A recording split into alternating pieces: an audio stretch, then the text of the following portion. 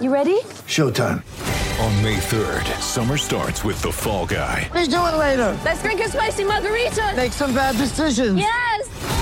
Audiences are falling in love with the most entertaining film of the year. Fall Guy. Fall Guy? Fall Guy. That's what the poster said. See Ryan Gosling and Emily Blunt in the movie critics say exists to make you happy. Trying to make it out? Nope. Because I don't either. It's not what I'm into right now. What are you into? Talking. Yeah. The Fall Guy. Only in theaters May 3rd. Rated PG-13. Get ready for the greatest roast of all time. The Roast of Tom Brady. A Netflix live event happening May 5th. Hosted by Kevin Hart. The 7-time world champion gets his cleats held to the fire by famous friends and frenemies on an unforgettable night where everything is fair game. Tune in on May 5th at 5 p.m. Pacific time for the Roast of Tom Brady. Live only on Netflix. With threats to our nation waiting around every corner, adaptability is more important than ever. When conditions change without notice, quick strategic thinking is crucial. And with obstacles consistently impending, determination is essential in overcoming them. It's this willingness, decisiveness, and resilience that sets Marines apart. With our fighting spirit, we don't just fight battles, we win them. Marines are the constant our nation counts on to fight the unknown. And through adaptable problem solving, we do just that. Learn more at marines.com.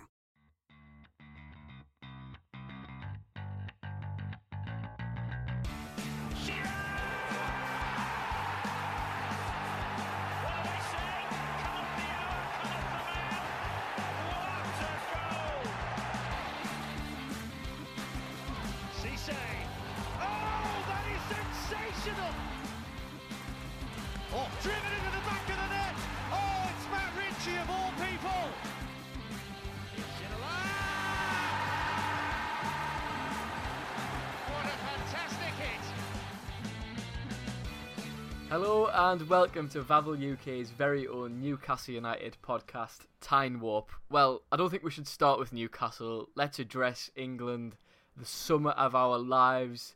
2018 was amazing. Didn't think it was going to get topped in 2021, but by hell it did. It's a shame that England didn't bring it home, but we've had an amazing summer. But unfortunately, well, I say that, we've got to go back to Newcastle now. So 3 weeks to go, pre-season's just kicked off and we've got plenty to cover. I'm your host, Harry Roy, and I'm joined, as always, by my fellow NUFC Vavel office writers, Dan Wright and Alex Wood. So, lads, England, try and sum up their last few weeks. Oh, it's been an incredible month. Thoroughly enjoyable watching a team that you just believe in. It's rare. And not just England as well. The rest of the tournament was fantastic. Some of the football was just ridiculous. At a time where, if anything, I feel like a lot of people were sort of falling out of love with football. I think everyone will just be right back in love with the game, and it's a massive shame England didn't go all the way, but they gave us some great moments, and that's all that really matters. I mean, it would have been lovely to win it, but it wasn't to be. Yeah, I'll echo what Dan said there about it being a really, really good tournament. Like, I think it's my favourite tournament of my life. In terms of just the pure football class. Yes, obviously England doing really well is brilliant, but there were so many good games. Like, there was probably only one or two really dull games, and they were on like a Friday afternoon at 2 p.m. So no one watched them anyway. Like the comeback day. I would call it games. The comeback day where it was both 3-3s. Like, oh, yeah. Tell me a better day of football, and I'll actively challenge you on it. There were so many great goals in it as well, like so many amazing moments. And my favourite thing of all time is so many own goals. There were so many. It was brilliant. God, Dubravka's own goal. Right, it was the worst thing, right? Because it was the penalty, wasn't it? He saved Morata's penalty. All Newcastle Twitter exploded. Yes, Martin, what a save! And then he just bats the ball into his own net. I was on Twitter defending him, going like, "Oh, it was the sun's fault. He had the sun in his eyes. He should have had a cap." But well, he's injured now, isn't he, Dubravka? He's out. Well, we think he's out, and there's a lot to address about Martin Dubravka. So Freddie Woodman, the Newcastle United goalkeeper, massive future ahead of him. We all know that. He's been out on loan at Swansea for 2 years. Was in for pre-season training with Newcastle at York. and then he just left the training base, went back down to London. So everyone was wondering why. We all assumed he was leaving or something was happening. We heard a bid. Leeds had put a bid in from yesterday, so that sparked a whole host of rumours. But we found out today that he'd had a medical at Bournemouth ahead of a season-long loan down there, which is a decent move. I would like to have seen him go into the Premier League this year. Maybe Brentford would have been a good move for him. I don't know whether they've got an amazing goalkeeper, but I'm sure Woodman would probably be their number one. It would all seem to be going through until Martin Dubravka has now injured his foot, and we don't know how long he's going to be out for. So that's stalled this Woodman to Bournemouth deal. So I want to bring you in on this one. What do you think about this? Because I don't see how the Dubravka injury makes any difference to Freddie Woodman, because I don't think Woodman is going to be a number 2 at Newcastle. If he's going to be here, he's here to be our number 1 goalkeeper. We had the same problem last year with Dubravka getting injured, and we just brought in Darlow, became the number 1, and Mark Gillespie was the number 2, wasn't he? Yeah, that's right. It's an interesting one because he does need game time, and obviously like you said, it would be great if he could get games in the Premier League with us or someone else. And I think the only way that was going to happen this season is if Swansea had won the playoff final, and he would have gone there either on a permanent or a loan deal. But a loan deal at a club like Bournemouth be pushing you'd imagine to come into the Premier League would be a good move for him. Get some more minutes under his belt. So yeah, it's a strange one. You don't want a young enough goalkeeper as your number 2, I feel. And Darlow's done the role so well. The only thing that I can think of is Darlow's sick and tired of being number 2. He's been number 1, and when Dubravka got back, he was back to number 2. So he might not be happy with just being number 1 for the very start of the season, and he might want to pursue a move to either a side in the Championship looking to get back up, or maybe even a club currently in the Premier League. I personally think he's more than capable of being a Premier League's team's number 1 goalkeeper. Woodman could be the future of this club. Keeping 20 clean sheets in the Premier League is something that no Newcastle United goalkeepers ever... Championship is no feat that any Newcastle goalkeepers done when we've been in there over the 2 seasons that we were obviously there and came straight back up. They won the Golden Glove with those 20 clean sheets last season for Swansea. They had the second best defence in the league. They were incredible. But he won't go to an up-and-coming Premier League club. Watford have got themselves sorted with a goalkeeper. Obviously, Brentford have got David Raya. They don't need anyone there. And Norwich, they've got ex-Newcastle United legend Tim Krul. So they don't need anyone either. So none of them 3 do. If you're looking at other clubs there, goalkeepers is not one of the needs for anyone, really, that's around about the Premier League bottom half of the table. Like, Brighton are sorted, Palace are sorted. Us ourselves, we're having this debate about who would be a good one, who would be a bad one. But a lot of the teams that are around about that middling thing are kind of okay for goalkeepers. That's not a situation that they're going to be needed. And just to address Dan's point about Karl Darlow maybe getting sick of it, it was his fault. He got knocked back down to number 2. Brucey didn't immediately give it to Dubravka when he was fit, if everybody remembers. Darlow had his opportunity to prove that he could be this number 1 of this team, and he let it slip through his hands. I think that's a little bit harsh, to be honest. I don't think he did too much wrong. I think it was more to do with the high reputation that Martin Dubravka has more than anything. I don't think he was bad at all. I thought Darlow was excellent. I thought he was very, very unfortunate to have been dropped back then. But back to Woodman, and I don't think there is a more unfortunate goalkeeper than him at the minute, because he's got massive potential. He was an under-17 World Cup winner with England. Like you said, Alex, great couple of seasons at Swansea, Golden Glove in the Championship. He's a Premier League goalkeeper in the making, and he's 24 years old. But Newcastle already have 2 very good goalkeepers. I mean, Dubravka's, I would say, is arguably one of the best in the league, and Darlow on his day is amazing. So, and he's not going to come and play second fiddle to any of these. So what do you do in this situation? The club have probably got it right in loaning him out again for another season, but is Woodman going to get sick of being loaned out? Because surely his stock's not really rising anywhere, whereas if he was to move elsewhere on a permanent, he'd probably earn more money, and he would build up a better rapport for getting called up to an England squad further down the line, because I don't think he's that far away. If he was number 1 for Newcastle, I think he would be in the England squad as a third choice, I would say, maybe. But it's a tough one. I think he's really, really unfortunate. I'm sure you'll echo that as well. Yeah, definitely. Yeah. I mean, I agree with what you're saying about. I feel like what you didn't say it in as many words, but what you may be getting at is that maybe a permanent move would be better for him. Yeah. Because he's not necessarily going to walk into our team, and yes, he is young, but 24 years old. It's not old super for a goalkeeper, young. is it? It's not old for a goalkeeper, but it's not young at the same time. Like I mean, Well, look Donnarumma. at Donnarumma, Yeah. saved 3 penalties, but I mean, can't hold him at that. No, level, we're not I going guess. to talk about Donnarumma. No, definitely or not. any Italian player. Nope. So yeah, I think could be a good time for him to move on. It could be another one of those Ivan Toney situations where we look in 5 years' time and he's won 30 England caps and we go, maybe should have kept we all him. know he's really good. We all know Woodman's quality. It's just the problem with Newcastle is Dubravka's probably going to be number one for the next at least 2 years, I would say. 2 or 3 years. I agree. Dubravka's stock is quite high. Just to sort of play devil's advocate here, is there a shout of we move Dubravka on either this season or next, and we go all eggs in Freddie Woodman's basket and go, do you know what? We've brought him through the youth academy. We're going to make him as good as he can possibly get. He's going to be England's number one. He's going to be Newcastle's number one for the next 10 years. And let's not have the same regret, because if we sell him on and he's brilliant in 3-4 years' time, and we've now got an aging Martin Dubravka, we're going to regret that. I think you're bang on. You've got to look at the Dean Henderson situation as well. Man United have essentially, with what they're doing at the minute, it's like De Gea plays one game and Dean Henderson's playing the other, and that all stemmed from an amazing loan in the Championship with Sheffield United, where he got them promoted. But the difference between Henderson and Woodman is he had a Premier League season.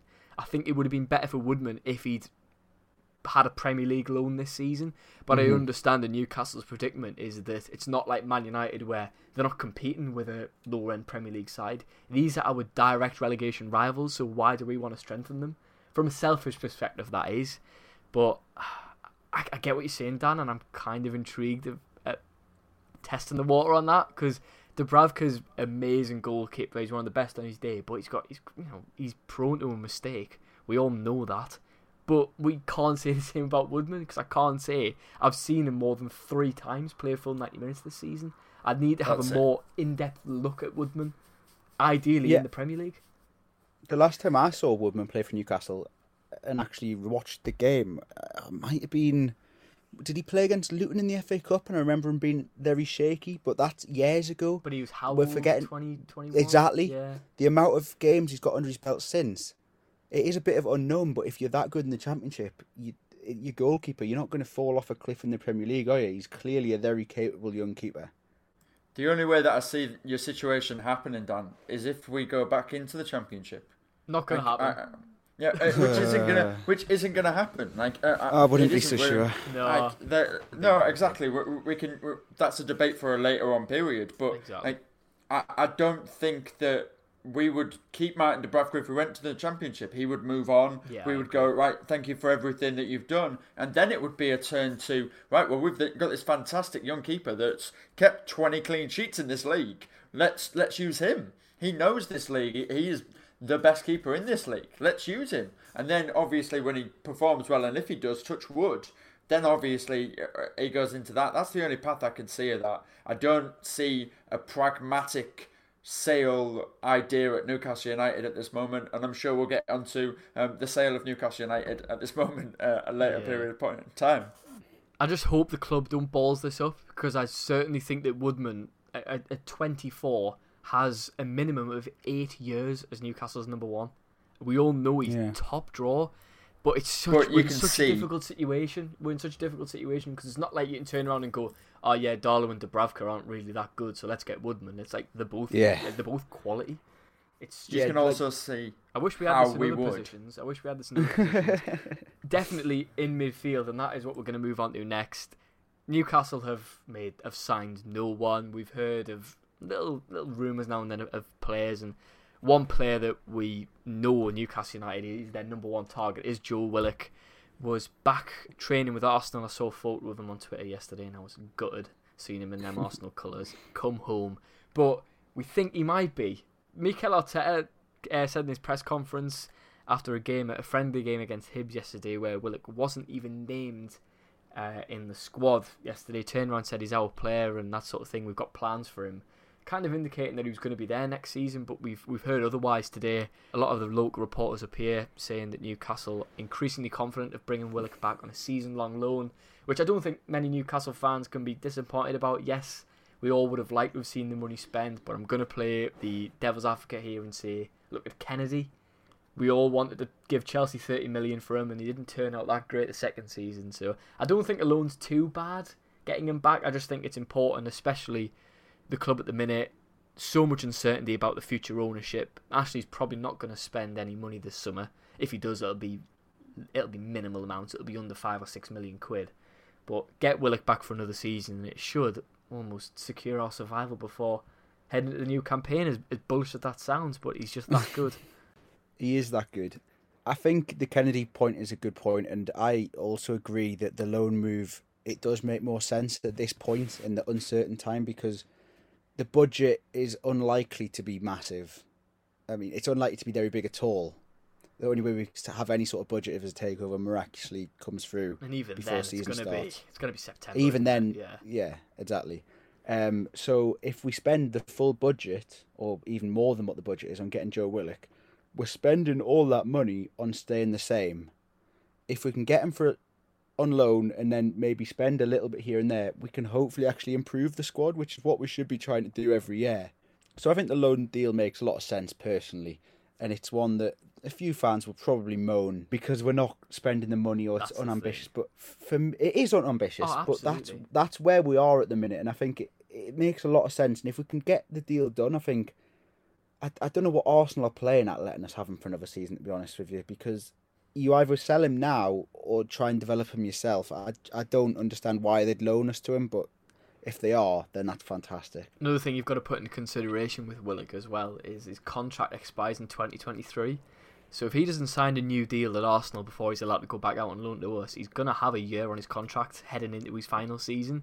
That could mean a cut price for us, because Arsenal can't demand north of 25 million for a player that's got a year left on his deal. The chances are it's going to be around the 15 to 20 million pound mark, which is very much in Newcastle's budget, I imagine.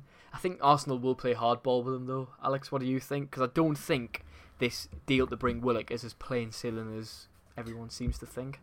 No, there's been more reports of add-ons actually thrown in with the loan deal, that Newcastle will have to pay a fee if he plays so many games. There's been other reports that there's a set fee for the end of the loan that Newcastle can execute and buy. So Arsenal are essentially saying, well, right, okay, here's 4 million for the loan fee, and then here's 29 million for the end of the loan. And when you actually have a load of money, because you either have new owners or you don't, and it's your choice to do it. And if you don't get the takeover secure, then you can just have him on loan.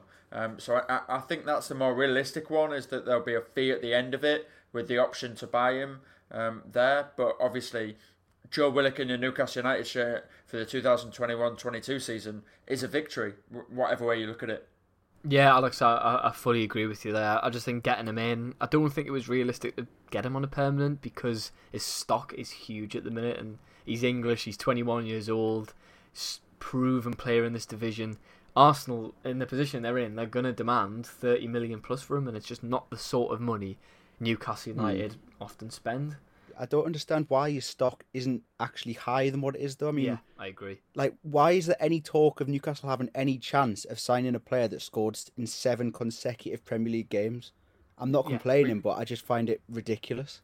We just had a Euros with a load of talented young players performing really highly. That's good news for us, though. That's a great point, yeah. It's great news, but I mean, I think people are kind of like, I'm surprised the teams in the Premier League are just above us in the pecking order. Well, quite a bit above us in the pecking order, actually, sadly. The likes of Everton, Villa, West Ham, I'm surprised they aren't looking at it thinking, if they're not going to spend 20 million on him, we've got that money to throw around, let's do it. Well, especially Villa, because they're spending a fortune at the minute. Right, but this is the thing, so Villa have got their own Joe Willock in, essentially. They bought Buendia from Norwich. Yeah. They've got Jack Grealish, they've got Douglas Luiz, they've got Ross Barkley in that team. Yes, Joe Willock would improve them, but they've just spent 40 million on Buendia. Do they have that other amount of money to do that? West Ham are chasing their own version of Joe Willock in Jesse Lingard to try and get him on that deal. And Everton's midfield, do they need another midfielder? They have more midfielders than they have had managers over the past 20 years. They've got so many players in that position. Like, if you put Joe Willock in an Everton team, everyone would look and go, well, he's exactly the same as James Rodriguez. He's exactly the same as Tom Davis. He's exactly the same as Gylfi Sigurdsson. He's the same player, just younger. And it wouldn't really make sense. We are one of the only teams that were a desperate need in his position, I would say, in that role of things. Obviously Palace, but Palace need a player anyway because they lost about 14 players to free transfers. Well, with unfortunately not Benteke. No, Christian Benteke. That podcast never ever got released. Oh yeah, but forgot about that. New contract. The lost episode. The lost episode. Such a good episode, honestly. The Christian Benteke episode. It was 30 minutes of just me and Dan just talking about how great Christian Benteke is, and Alex saying how rubbish he was. But I'm sure he's gonna score a hat trick at St James this season, and Alex is gonna have to sit on here and go, "Yep, Benteke played really, really well today." I hope not. I know. I'm really looking forward to that podcast. Like Willock, the thing about why it's worked so well is because he's got a tailor-made role. I don't think you'd get that at any other club, and especially at Arsenal. And I think if Arsenal got European football, they would have kept him, and they would have just said, "You're not leaving," because they've got Champions League games or Europa League games, and they've got cup games. You can go, yes, you're not going to be a part of the squad for Premier League games. You'll cameo appearances off the bench every here now and then. But with European football, you can nail yourself to essentially 10 games. They don't have that this year. They've got the same amount of fixtures as us. So why is Willock going to sit around on the bench when it can come up here and be a hero? It just makes sense for all parties that this deal goes through, and I'm pretty confident it will. I'm 80% sure Willock will be back here next season. But it's not the only player that Newcastle need to bring in. I think there's a whole host of signings they need to make. They need a centre half. They need a left back. They still need another centre midfielder, I think. There's a lot of work that needs to be done, and we've got about 3 weeks till the first game of the season. So they really need to get their act together because we're back for pre-season now. And Steve Bruce, funnily enough, said, didn't he, in an interview this week, and he said it's the perfect time to get new players in and get them bedded into the side. Well, Steve, we have no new signings, so I don't know how that's going to work out. Alex, we were talking about this before the podcast started. It was Conor Gallagher of Chelsea. He's been a player that's been linked alongside Willock coming in this summer. I thought he was very, very good at West Brom last year on loan. Energetic, quick, the sort of very similar to Willock. What do you think about that one? Because I certainly see that as being a good signing. Yeah, it would be incredible because it would mean that there is somebody in the centre of midfield at Newcastle United that's different. Conor Gallagher can actually pass a football. There's only 3 players in the entirety of the Newcastle United squad that had a higher pass accuracy than him. The entire team had a 76% one, and Miguel Almiron had an 82, Sean Longstaff had an 82, and Alan St-Maximin had 83%.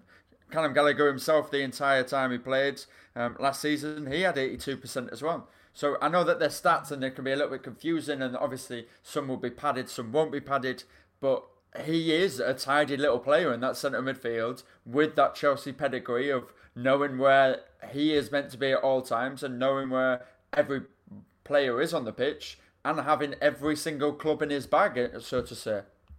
Yeah, I agree. It'd be a very welcome signing. Was the report a loan deal, I'm guessing, for this one? Yeah.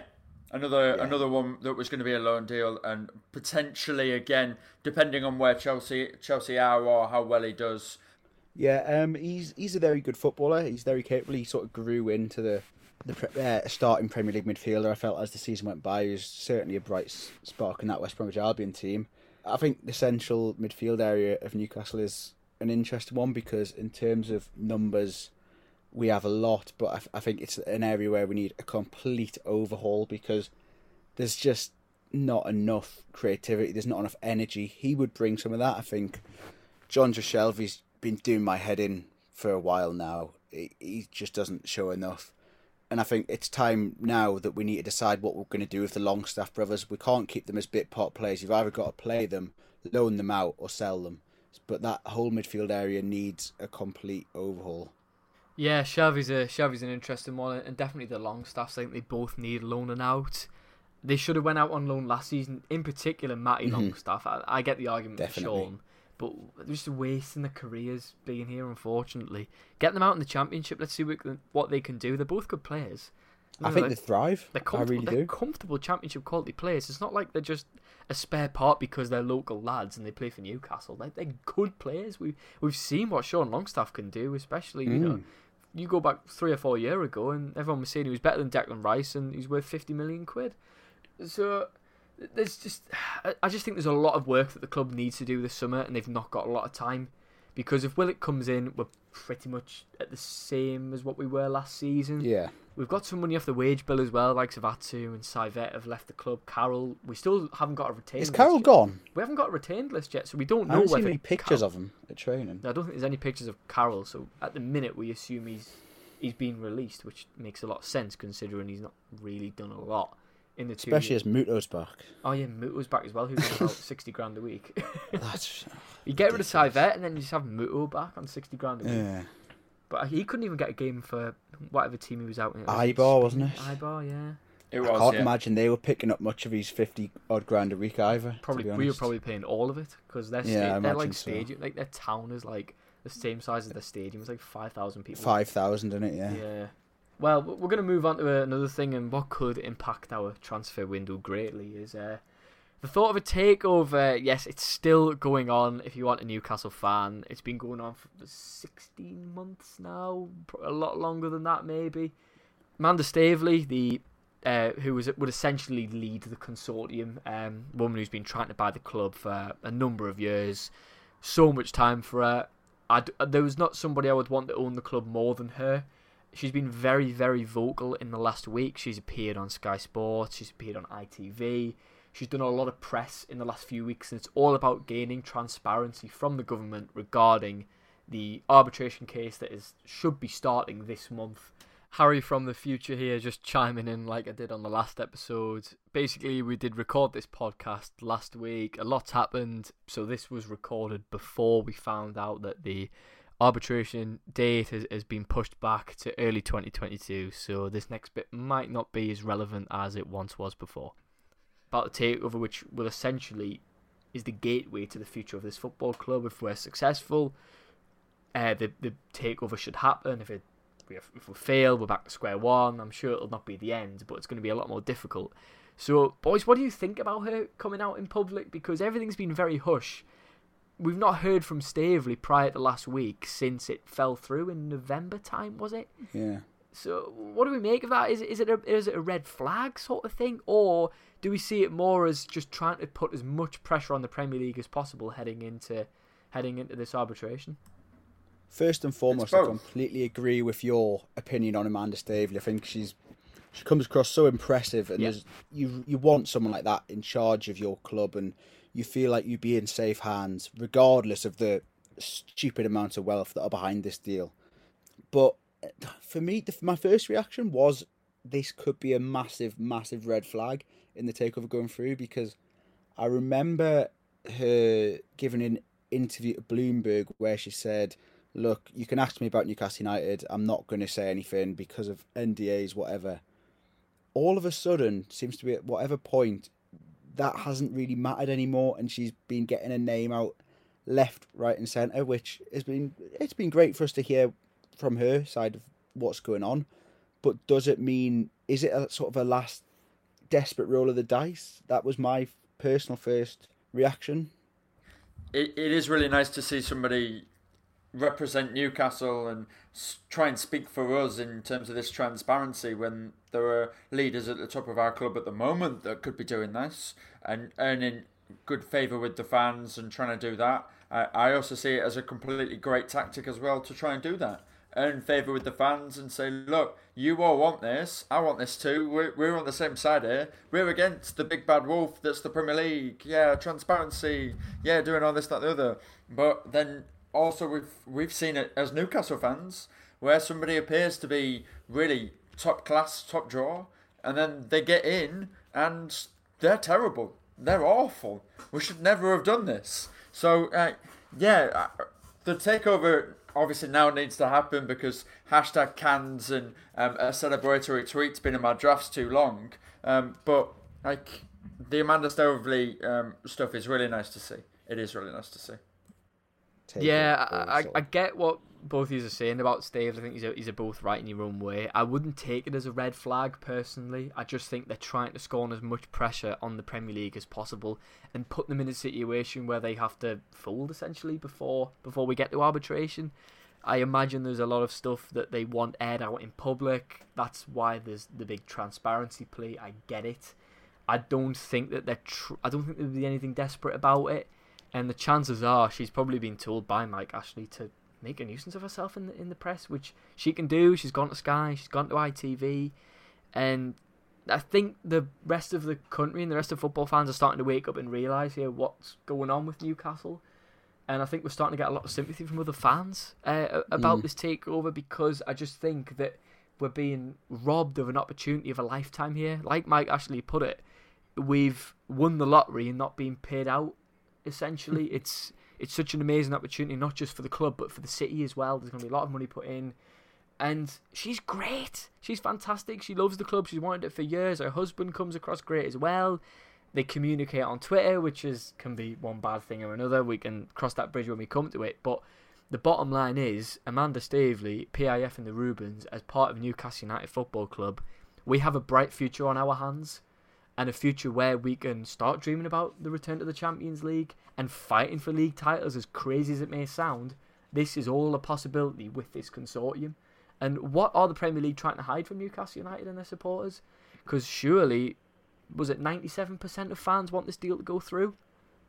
Yeah. I don't see what the harm is in letting this deal go through. But there's a lot of legal stuff to go through. There'll be a lot of stuff we don't know about. So we've just got to wait and see. It's such an interesting point, because why we've got one party that's so desperate for everyone to know what's going on, and one party desperate for no one to know what's going on.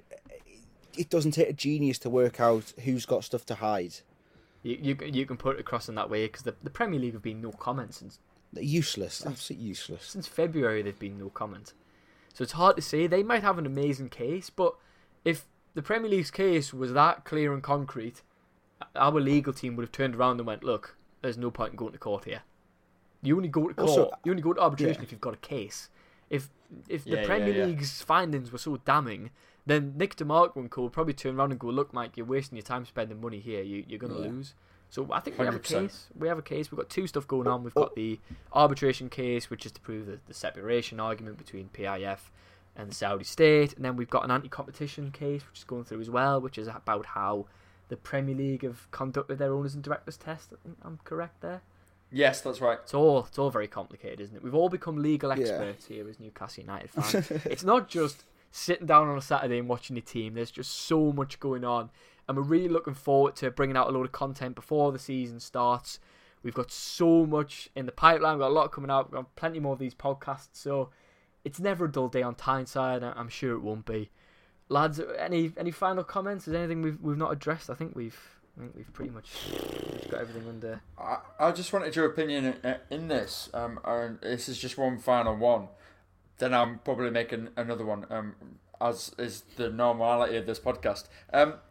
What Amanda Staveley is doing right this second with the appearances, as we've discussed on ITV, Sky Sports, the engagement on Twitter, do you guys think it would have had as much reaction if Mike Ashley had done it? It would have had more. It would have had more reaction. A lot of it would have been, what a hypocrite, because it would be hypocritical, let's be honest. But I think Harry mentioned something before about Ashley, sort of maybe pulling the strings, saying, "Oh yeah, go on, give your interviews." Maybe there's some truth in that, because if it's Mike Ashley and Newcastle United against the Premier League, Mike Ashley probably can't do that. So. Yeah. Because I don't want it to be Mike Ashley, to be honest. I don't want to listen to a word that man has to say. She said on Sky, didn't she? She said she's not part of the arbitration process. Yeah. it's NUFC, which at the minute is Mike Ashley against the Premier League. So really, it's got nothing to do with it. But Dan, you mentioned, was it before the podcast started? She'd done an interview with Bloomberg, didn't she? She said she couldn't comment on anything. Yeah. So what's been the difference there? For me, it would be that Ashley said, "Look, make yourself a nuisance in the press for a few weeks." Yeah, maybe. I mean, is the takeover? Would it be classed as ongoing at the minute? I guess it wouldn't, because it's all dependent on arbitration. So I guess she's free in that sense. It's stalled. That's what I'm at thinking. The minute. It's been stalled since last April when they went for the test. Yeah. But she's even then she turned around on Sky and said, "We were told that this deal is like formality. It's going to take 2 or 3 weeks." And she says she's been involved in takeovers before. She knows the process. And then all of a sudden, all these red flags start to appear. Now, the Premier League surely would have turned around and said, "Look, Amanda, you're wasting your time even entering for the owners and directors test, paying Ashley the £17 million deposit if there was massive issues, surely. Why would everyone waste the time going to court and doing all this stuff if there was problems at the very, very start?" There's so much to answer for, and there's a lot that people have forgot about as well that's happened over the last year, because it's been a long time. It's been draining, and like you said before, Alex, I'm so happy that we've had the Euros, because it is just the perfect distraction away from all this stuff. Yeah, 100%. And speaking of Euros, Graham Jones, legendary man. Yeah. We love you. Whoa, Graham, like those England videos at the end with shooting drills and fun, and all you hear is his little Geordie voice in the background bigging up Jack Grealish or giving instructions to Harry Kane. It was really nice to see, and it really did make everybody's summer, didn't it? As a Newcastle fan anyway, to see like our manager being involved in being involved in it, the England setup. And obviously Southgate loves him as well. So yeah. Graham Jones, you're welcome back to York of all places for pre-season. York for pre-season, boys. In the minibus that they all turned up in. Everyone was naively. Did you see the minibuses that the players arrived on? Yeah. Everyone was kicking off, but apparently it's because of the rule of 6. People love kicking off, man. It doesn't matter a big deal. how they get the training. Yeah. Like, as long as we don't see the paddling pool come out again and the ice bucket in the bin, I'm all for it, to be honest. Yeah. Naively, I thought we'd make it through an episode without mentioning Graham Jones, but yeah. He's done a great job. Sorry, Dan. Sorry. No, I love the man. Love the man. He's done wonders for us this season, and it's great to see him get some recognition on the international stage as well. And happy we're going to have him back, because I was a bit worried that England might have just poached him full time, but he seems to be doing both jobs. So I think that's everything covered, isn't it? It's been a good episode. Good to be back on here. And hopefully by the time I get this out, nothing catastrophic's happened, because usually it does. So if you don't hear anything from me in between this podcast, nothing huge has happened. So thank you, Dan and Alex, for coming on as usual. Always good to have you on. But this has been Time Warp, brought to you by Vavel UK. Make sure you do check out our website for our comprehensive coverage of Newcastle United, the Premier League, and of course the EFL from us three lads. Thank you very much for listening, and we'll catch you all next time. Sports Social Podcast Network. With Lucky Land Slots, you can get lucky just about anywhere. Dearly beloved, we are gathered here today to... Has anyone seen the bride and groom? Sorry, we're here. We were getting lucky in the limo and we lost track of time. No, Lucky Land Casino, with cash prizes that add up quicker than a guest registry. In that case, I pronounce you lucky. Play for free at LuckyLandSlots.com. Daily bonuses are waiting. No purchase necessary. Void where prohibited by law. 18+. Terms and conditions apply. See website for details.